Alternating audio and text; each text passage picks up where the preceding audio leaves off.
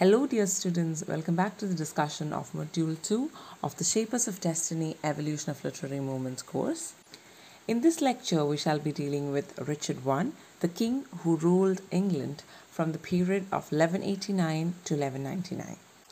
Richard I, whose reign extended only for a short span of 10 years, was known as Coeur de Lion or Richard the Lionheart because he was one of the most bravest and most adventurous of Henry's sons. Richard I was the third son of Henry II, the king who inaugurated the line of Angevin kings in England. Richard the Lionheart or Richard I, despite his bravery, had no administrative skill like his father, and neither was he interested in ruling the country. His primary focus was on the Crusades or the Holy Wars, which were a series of wars which were fought in order to liberate the Holy Land of Jerusalem from the clutches of the Muslims. Going forward, assuming that you have an understanding of Holy Wars or the Crusades and the three wars that was part of the Crusades, we shall talk more about Richard's participation in the Holy Wars. Out of the three prominent holy wars that were fought starting from the 10th century, Richard I of England took part in the Third Crusades along with the crowned kings of Europe. Richard's valorous company were Philip Augustus, King of France, Leopold, Duke of Austria, Frederick Barbarossa, Emperor of Germany. Richard was a competent ruler at this time. He had superior military skills and he had experience in wars. His sense of honor, imagination, even in the cause of his enemies, were all salutable remarks and characteristics. However, it did not completely match with their opponent, who was Sultan Saladin. In many sense, Sultan Saladin was a worthy opponent for Richard in terms of valor and virtue. However, Saladin possessed a great deal of wisdom and sensitivity, which Richard I did not have. But Richard, along with the powerful heads of states he had along with him, coming together for the same mission of getting back the Holy Land, would have defeated Saladin. When we understand Richard I's participation in crusades or holy wars, we understand that a ruling of England was for him just a temporary or rather a convenient way in which he could finance his expeditions to the Holy Land. He raised enough money from England through revenue and then left for crusade. He took up the English throne in 1189 and left for the crusade in 1190 with a fleet of 40 ships. Richard's fleet of 40 ships is understood as the first English navy to appear on Mediterranean. Richard, who actually was a brave and hardy soldier, was very tactless and headstrong. Therefore, he was not really a popular peer among his joint forces. Because of his nature, there were opinion differences between the heads of states who accompanied him from the other European countries for the holy wars. Their opinion differences were so vast that Philip Augustus and Leopold left early before striking a blow while the crusades were happening. And in some sense, Richard, along with the other allies, had a much depleted force when they finally met with Sultan Saladin. So he had to be satisfied with the conquering of the city of Acre and the capturing of another important town of Arsos. And realizing that his fleet was not strong enough to defeat Sultan Saladin, he enters into a treaty with Sultan where he is promising to come back with a better equipped army, which never happens. So in 1192, Richard arrives at a truce with Saladin and returns back to England. But on his way, he is captured by Leopold, the Duke of Austria. The conflict between Leopold and Richard was so complicated that Duke of Austria Leopold was waiting for a chance to pay back and teach Richard a lesson. And this resulted in Richard's capturing after he was retreating from the Mediterranean. And Leopold, the Duke of Austria, imprisoned Richard I and demanded a payment of 150,000 marks from England in order to release the king. The people of England, who was already excessively taxed, were taxed again in order to get this ransom money to release the king. But the king did not have time to rule England even after his return, because during his absence, when he went away to fight the Holy Wars, his brother, Prince John, had taken over his lands in Normandy.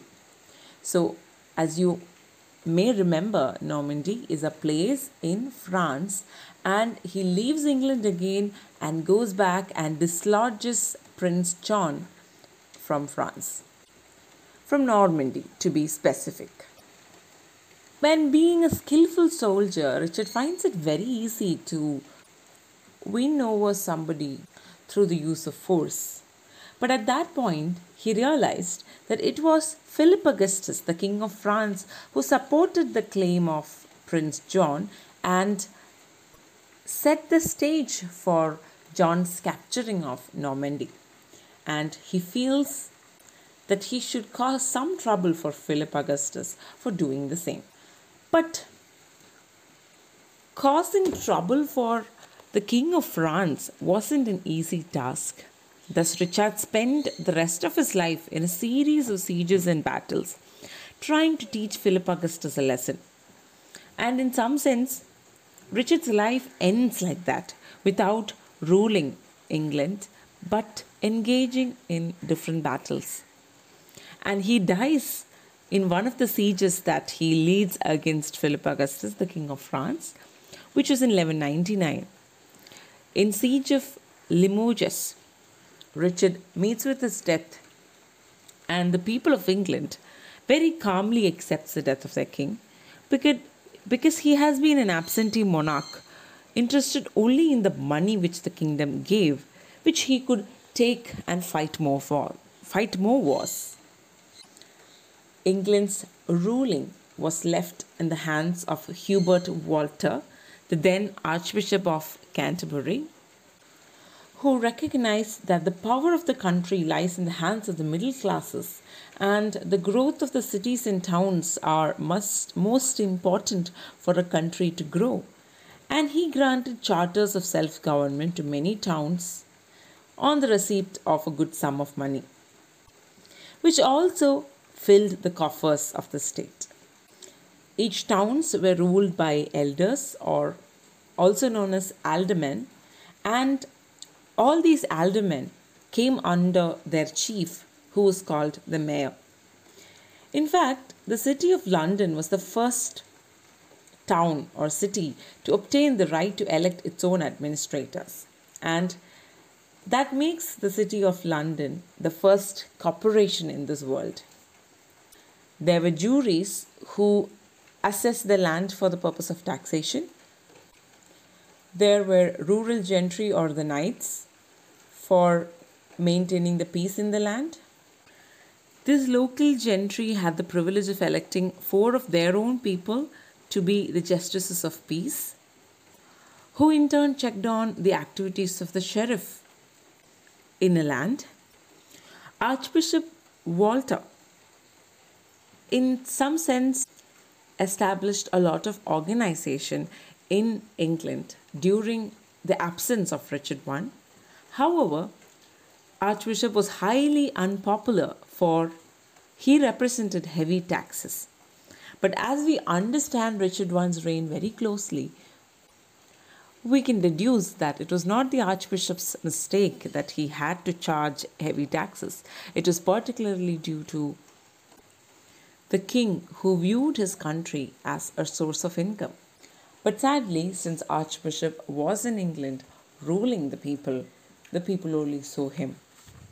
So Richard, the absentee king, left the throne of England to King John, his brother, who, as we discussed earlier, tried to claim his power to Normandy in the absence of his brother. Richard was an absentee king who was barely in his country and who was always away fighting wars, and he met with his death also during a war. However, he was a much loved king by the people of England. In contrast, King John was rather an infamous ruler.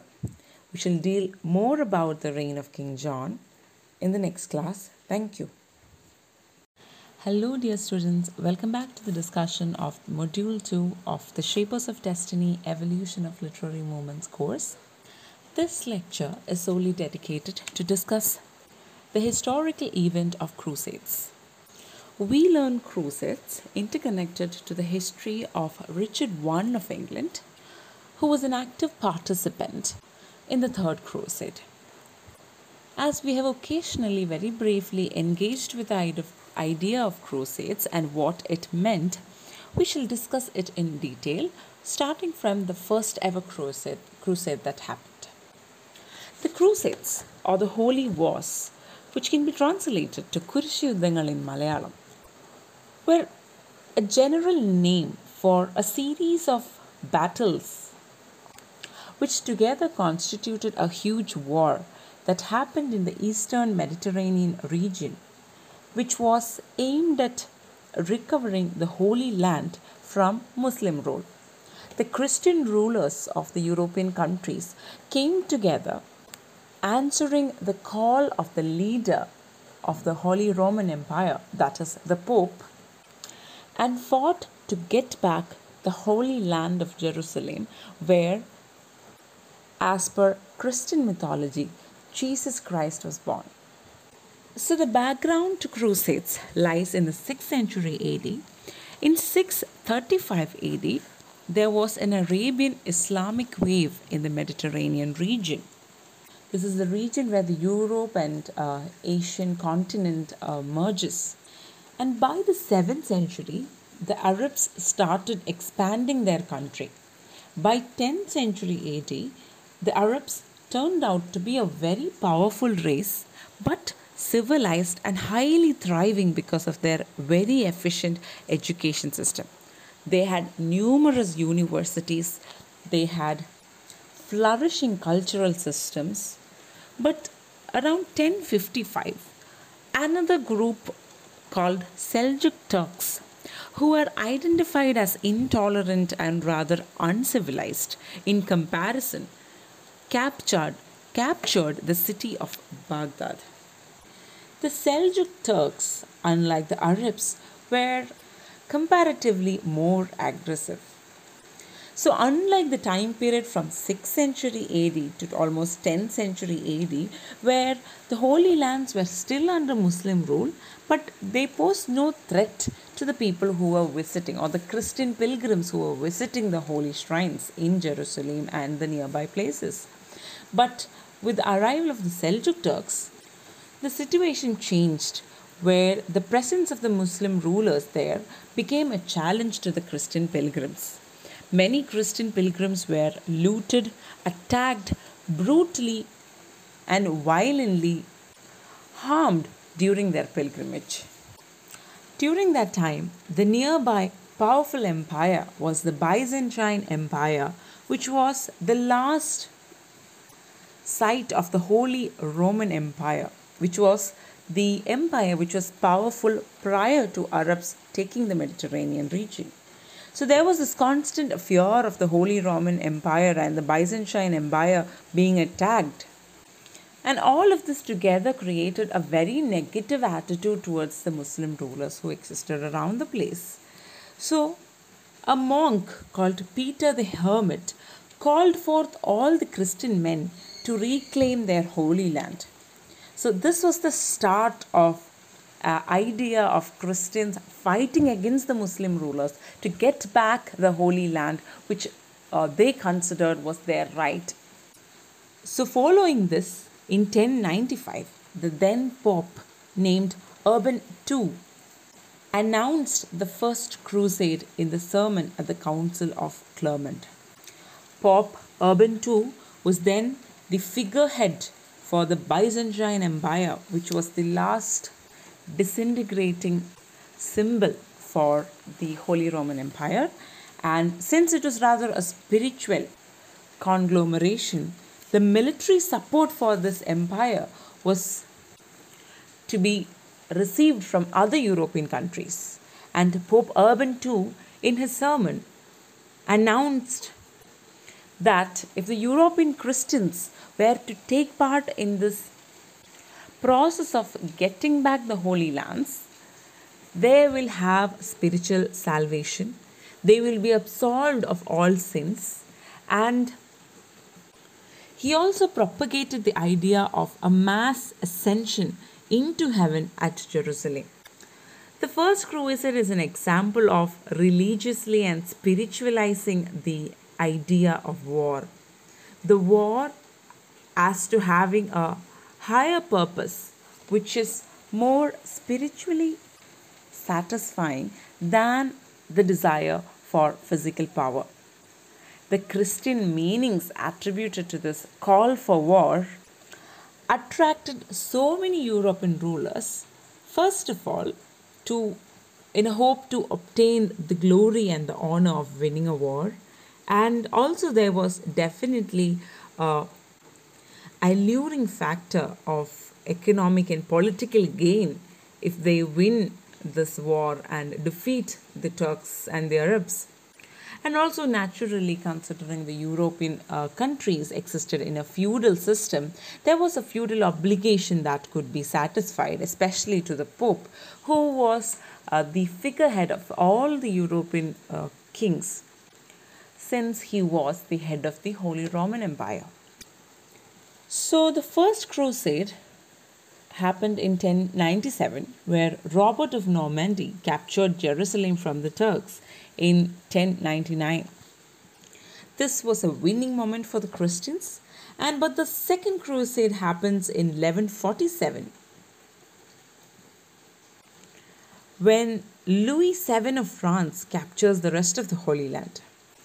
However, by the beginning of the 12th century, Sultan Saladin, who was a Muslim leader, renewed the weakened leadership among the Seljuk Turks. In 1187, he swept all the Christian armies and Jerusalem fell, and one of the Christian kings named Guy de Lusignan was taken prisoner. Sultan Saladin gave a refreshing and renewing experience for the Seljuk Turks, winning back the lands of near Jerusalem and bringing it back under the Muslim rule.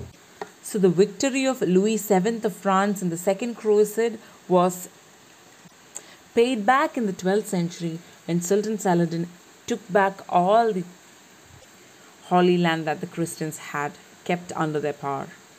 It is in response to Sultan Saladin that the Third Crusade happened, where different kings of the different parts of Europe joined hands and joined forces to defeat Sultan Saladin and win back the Holy Lands.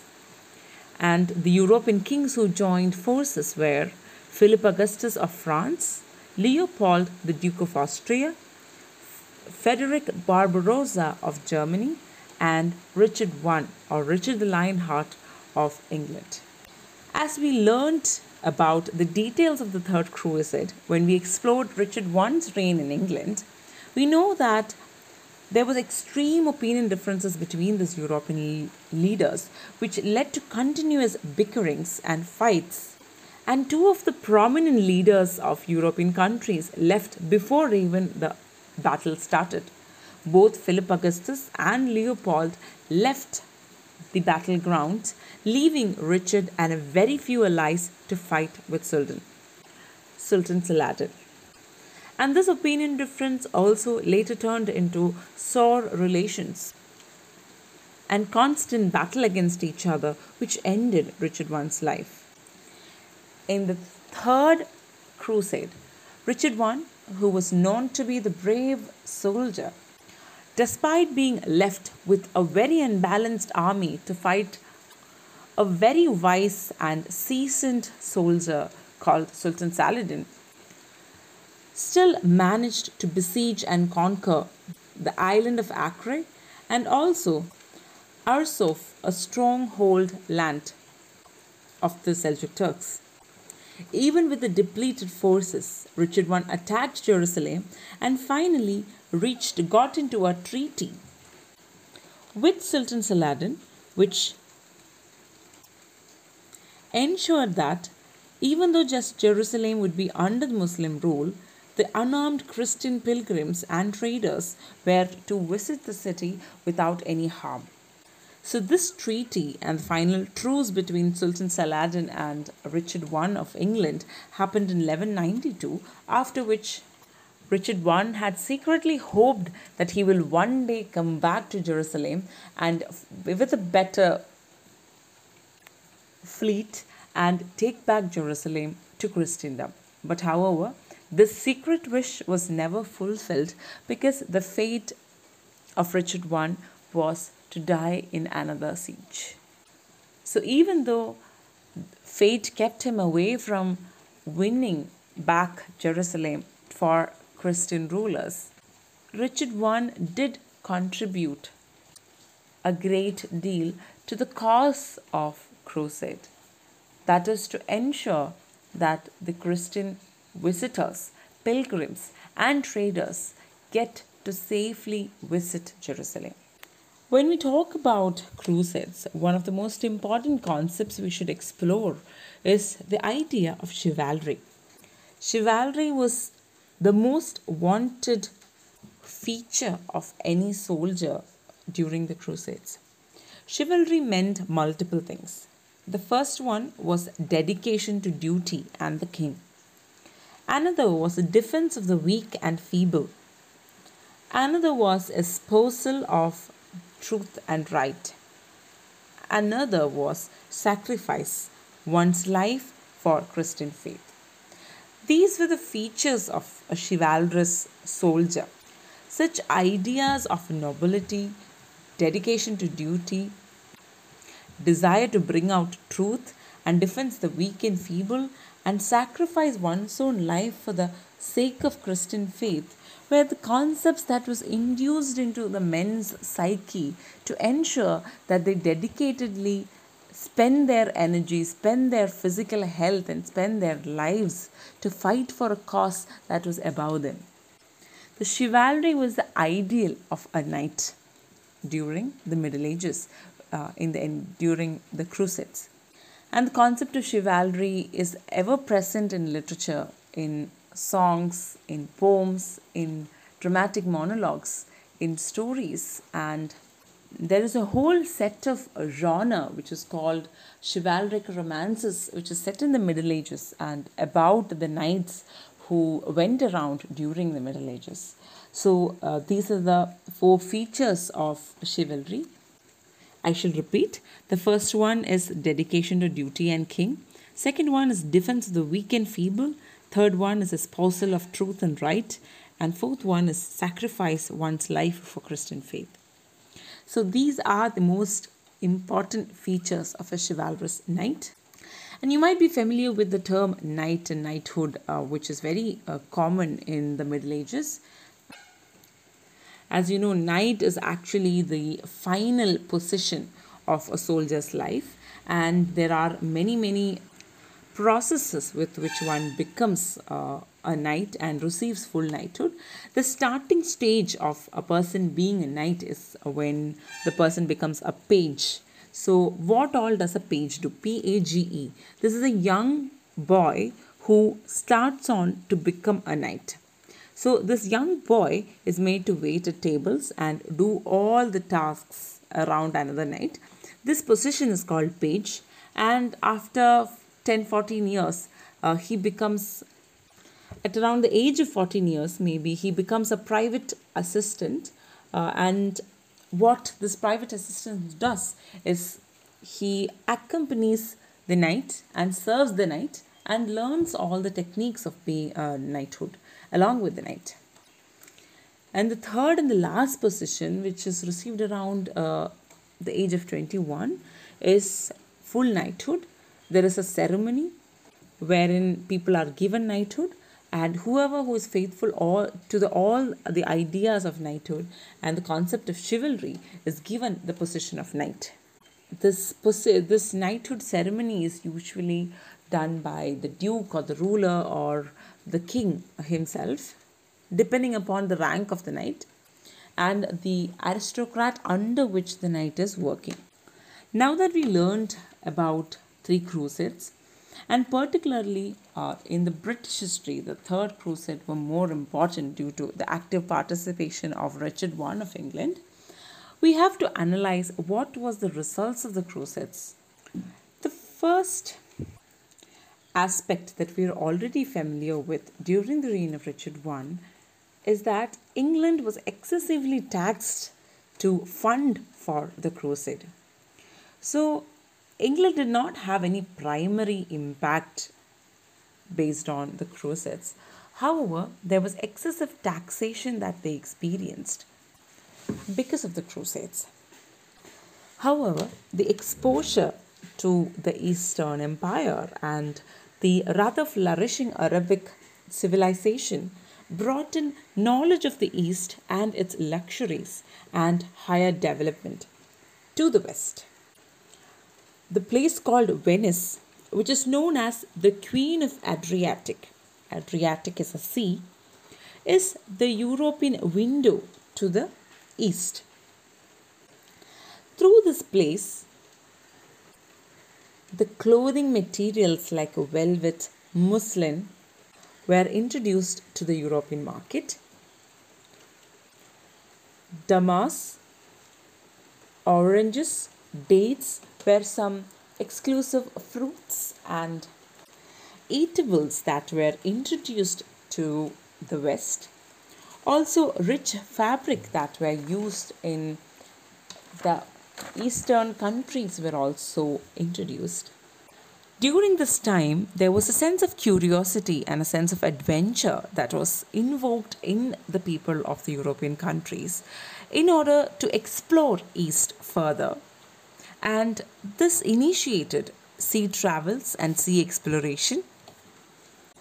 So the war and the attempt to get back the lands of Mediterranean or the lands of Jerusalem and the eastern lands being war-torn because of the wish of the Western rulers to have free access to Jerusalem was the first step to a global English colonial enterprise.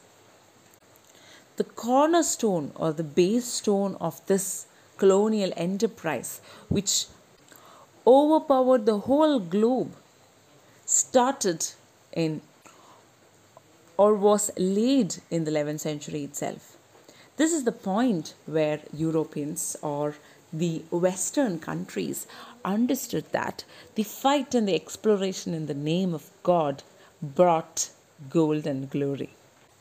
With this, we have a brief understanding of what crusades is, with a particular emphasis of the importance and the impact of the Third Crusade in England, as we are concentrating on the British history. With this, our class today ends. We shall explore King John and his reign in the next class. Thank you.